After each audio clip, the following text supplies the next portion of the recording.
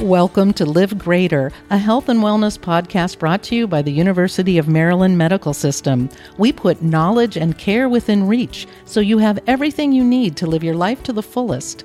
This podcast is brought to you by the University of Maryland Joint Network.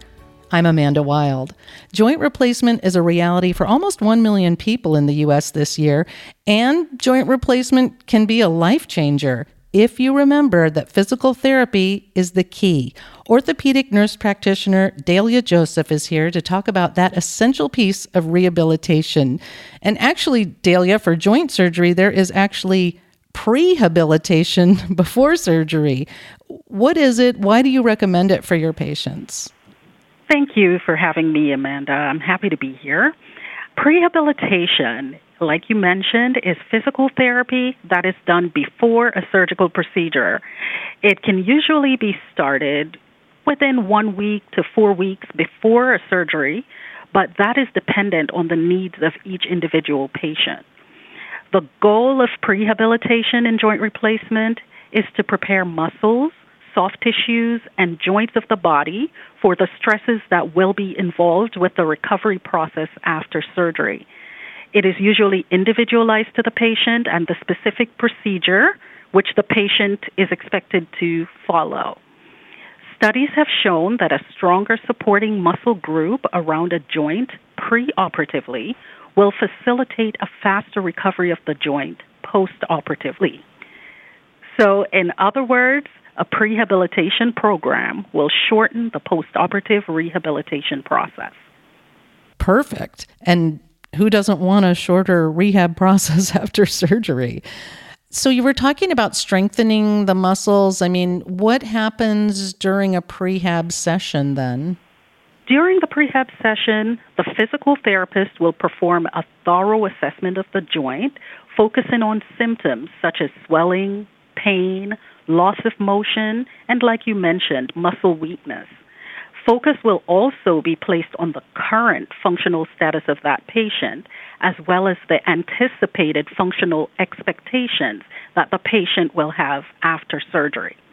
So the therapist will then perform interventions such as range of motion exercises to keep the joint mobile and to reduce pain from stiffness, soft tissue massages to decrease swelling, and targeted exercise regimens that will strengthen specific muscle groups. The therapist is also going to provide education on the proper use of assistive devices such as walkers, canes, or crutches that may be used for mobility in the immediate postoperative rehab phase. It's really good to know that we'll get training on those pieces of equipment, the walkers, crutches, those kinds of things, because that can be intimidating when you haven't used those before.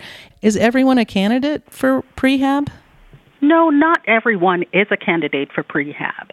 And although most patients would benefit from prehabilitation, it is most beneficial for patients who have significant weaknesses, contractures, or muscle atrophy.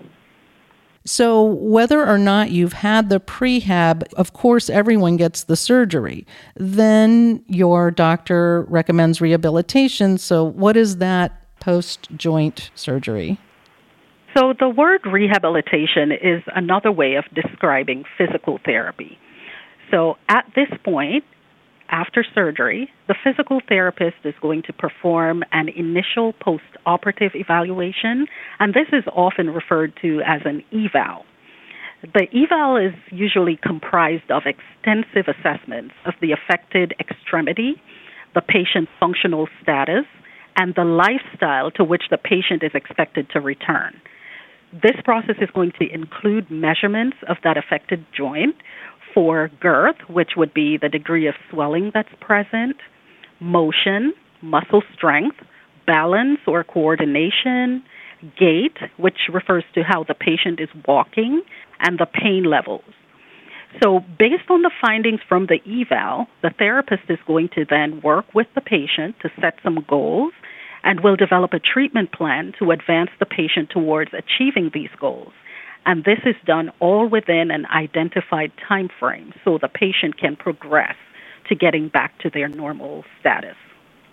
What activities do we do during rehab? What are the range of activities people do during joint rehabilitation?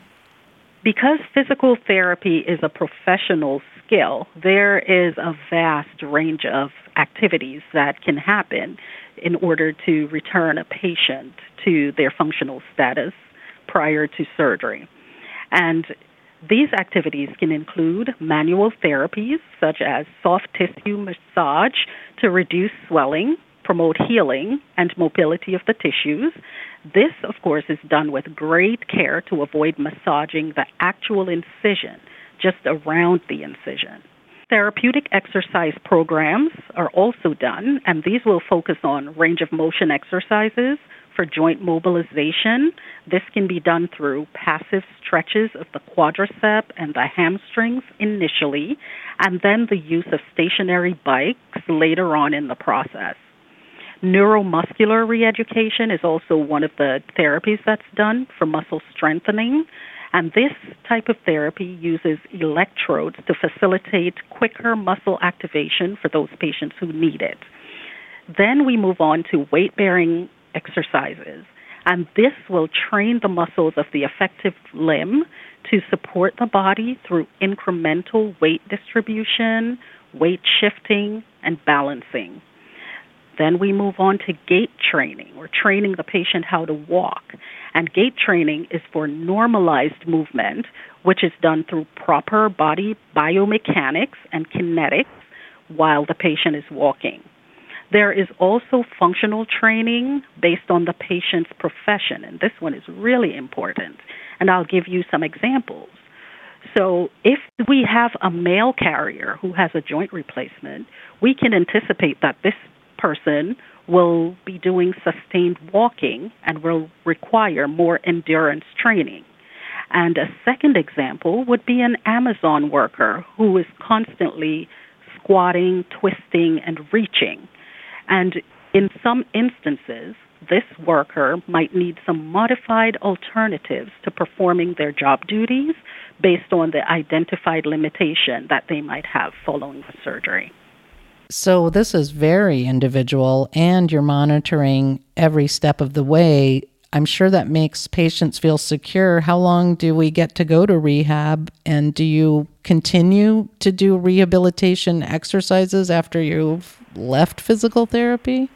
That's a very good question, and lots of people will have this question for us. Not all courses of post-operative physical therapy are the same. On average, usually, for a knee or hip replacement, we can anticipate 4 to 6 weeks. And this, of course, depends on the condition of that individual patient. We do most definitely recommend continuing the exercises after the rehab period is complete. We specifically recommend maintenance stretching and a walking program. And the goal is to prevent re-injury and improve function. Because if activity is not maintained, there is the risk of joint stiffness, muscle weakness, and compensation, which can all create additional issues with other joints of the body. So it's really important to keep up with this. Is it a lifetime enterprise? I would say yes, because as we know, habits take about 3 months to form. So if you are continuing with this maintenance stretching and walking programs, and you continue that for a period of about 3 months, then you will make it a habit and you will continue with it, and it will become a lifestyle change. And I think the physical therapy really gets you off to a good start. Are there any final thoughts you'd like to share for those getting joint replacement surgery and looking at physical therapy? Yes, most definitely. Some patients will have the expectation that the surgery itself will fix the problem, and they tend to get a little discouraged when this is not the case. The reality is that surgery is only the first step in fixing the problem. Rehabilitation or physical therapy is the next step, and then maintenance exercises is the last step. It is a long process, of course, and the patients will need encouragement and support as they navigate through this process. The second thought I have that I'd like to leave with the audience is pain management is an important part of the rehab process. And if it's not done properly, it will impact recovery. It is very important for patients to follow the recommendations of their surgeon, nurse practitioners, physician assistants, or just the care team regarding the plan of care for pain control in order for them to recover successfully. And the last thing I'll leave with you is that it is very important to complete the rehabilitation process. Exercises are very important for patients, or they can fall into abnormal movement patterns unknowingly, and then that will lead to them compensating when they move. This abnormal movement can result in undue stress on other joints. This can also lead to back pain. So trained therapists are there during that post-operative rehab process who can readily identify these issues in real time, and they'll be able to correct them and prevent this compensation and the potential future problems. Well, I must say anyone who comes to you is in excellent hands. Thank you, Delia, for teaching us how to prepare and then have long-term successful joint replacement results. Thank you for having me. This episode is sponsored by the University of Maryland Joint Network. Joint Network surgeons are experts in total hip and knee replacements. Held to the highest standard of care, Joint Network surgeons produce better outcomes for patients compared to national averages, including lower infection rates and faster recovery times. The Joint Network, home to Maryland's leading joint replacement surgeons. For more shows just like this one, go to umms.org/podcast. Thank you for listening to Live Greater, a health and wellness podcast brought to you by the University of Maryland Medical System. We look forward to you joining us again.